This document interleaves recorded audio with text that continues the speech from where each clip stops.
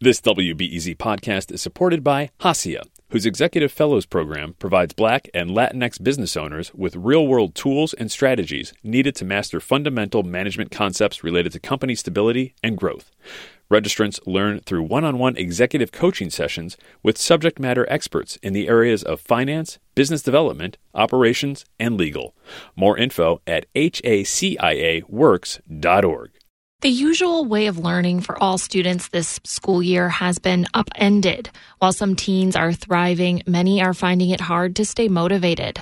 Reporter Susie An has been following two high school juniors in this unique fall that might change their academic course. Hi, how are you? Doing well. I've spoken with 16-year-old Jordan King a number of times, but we're meeting for the first time in person with safety precautions. Yeah, my room is in the basement, so it's really nice.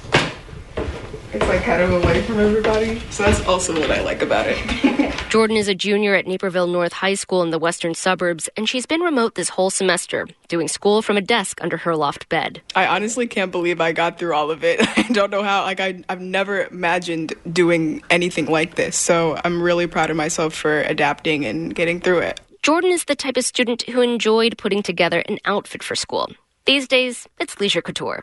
Unlike a lot of her peers, she's really taken to remote learning. It's so much easier to balance my schedule and put things where they belong and make time for things that I know are top priority. Jordan is looking forward to winter break to get some rest, but it won't be all relaxation. The SAT college entrance exam is giving her a little anxiety. I know I'm going to be looking at some online resources and hitting the books as well. Junior year is often seen as a crucial time in high school when grades really matter for college applications. But how teens experience the pandemic might influence what comes next. For Jordan, the pandemic seems to be working in her favor.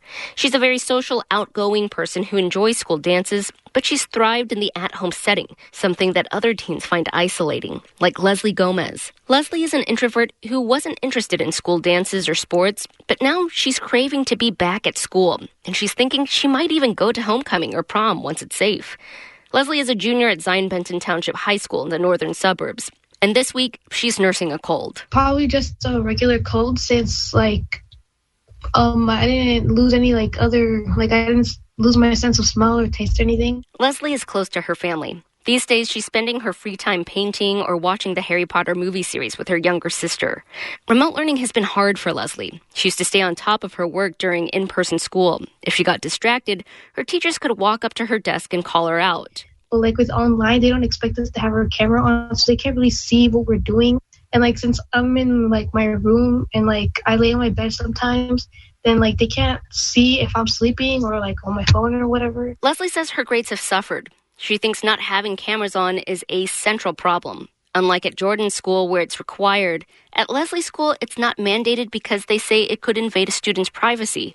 It would be awkward for Leslie to be one of a few kids visible on a screen of black tiles. I feel if they were to tell us to have our cameras on, then probably everyone would actually be paying attention in class. Leslie's starting to think about April when she'll take the SAT. It worries her a little since she missed the practice exam this fall because of scheduling miscommunication with her school. She's not sure where to start with preparation. Leslie's school is underfunded by state standards, but generally, Leslie thinks the district has done an okay job with remote learning. She does, however, wonder if things would be different somewhere else. Jordan's Naperville school is very well funded, and there are tons of online resources to support her remote learning. She thinks that has played a part in how well she's been doing. Now they're looking ahead to next semester and hoping to get back more pieces of normal life. Leslie has some ideas for doing things differently. I should probably hide my phone somewhere while I'm in class at least, so I won't really get distracted, or I should just put my phone on Do Not Disturb. Jordan thinks the pandemic has changed this generation of students, and she's personally learned a lot. My major takeaway is patience and just putting others before myself. There is no certainty with next semester, if they'll be back in the building, how they'll take the SATs. But Jordan says she'll carry the lessons of the pandemic with her to college and everything that comes after. Susie An, WBEZ News.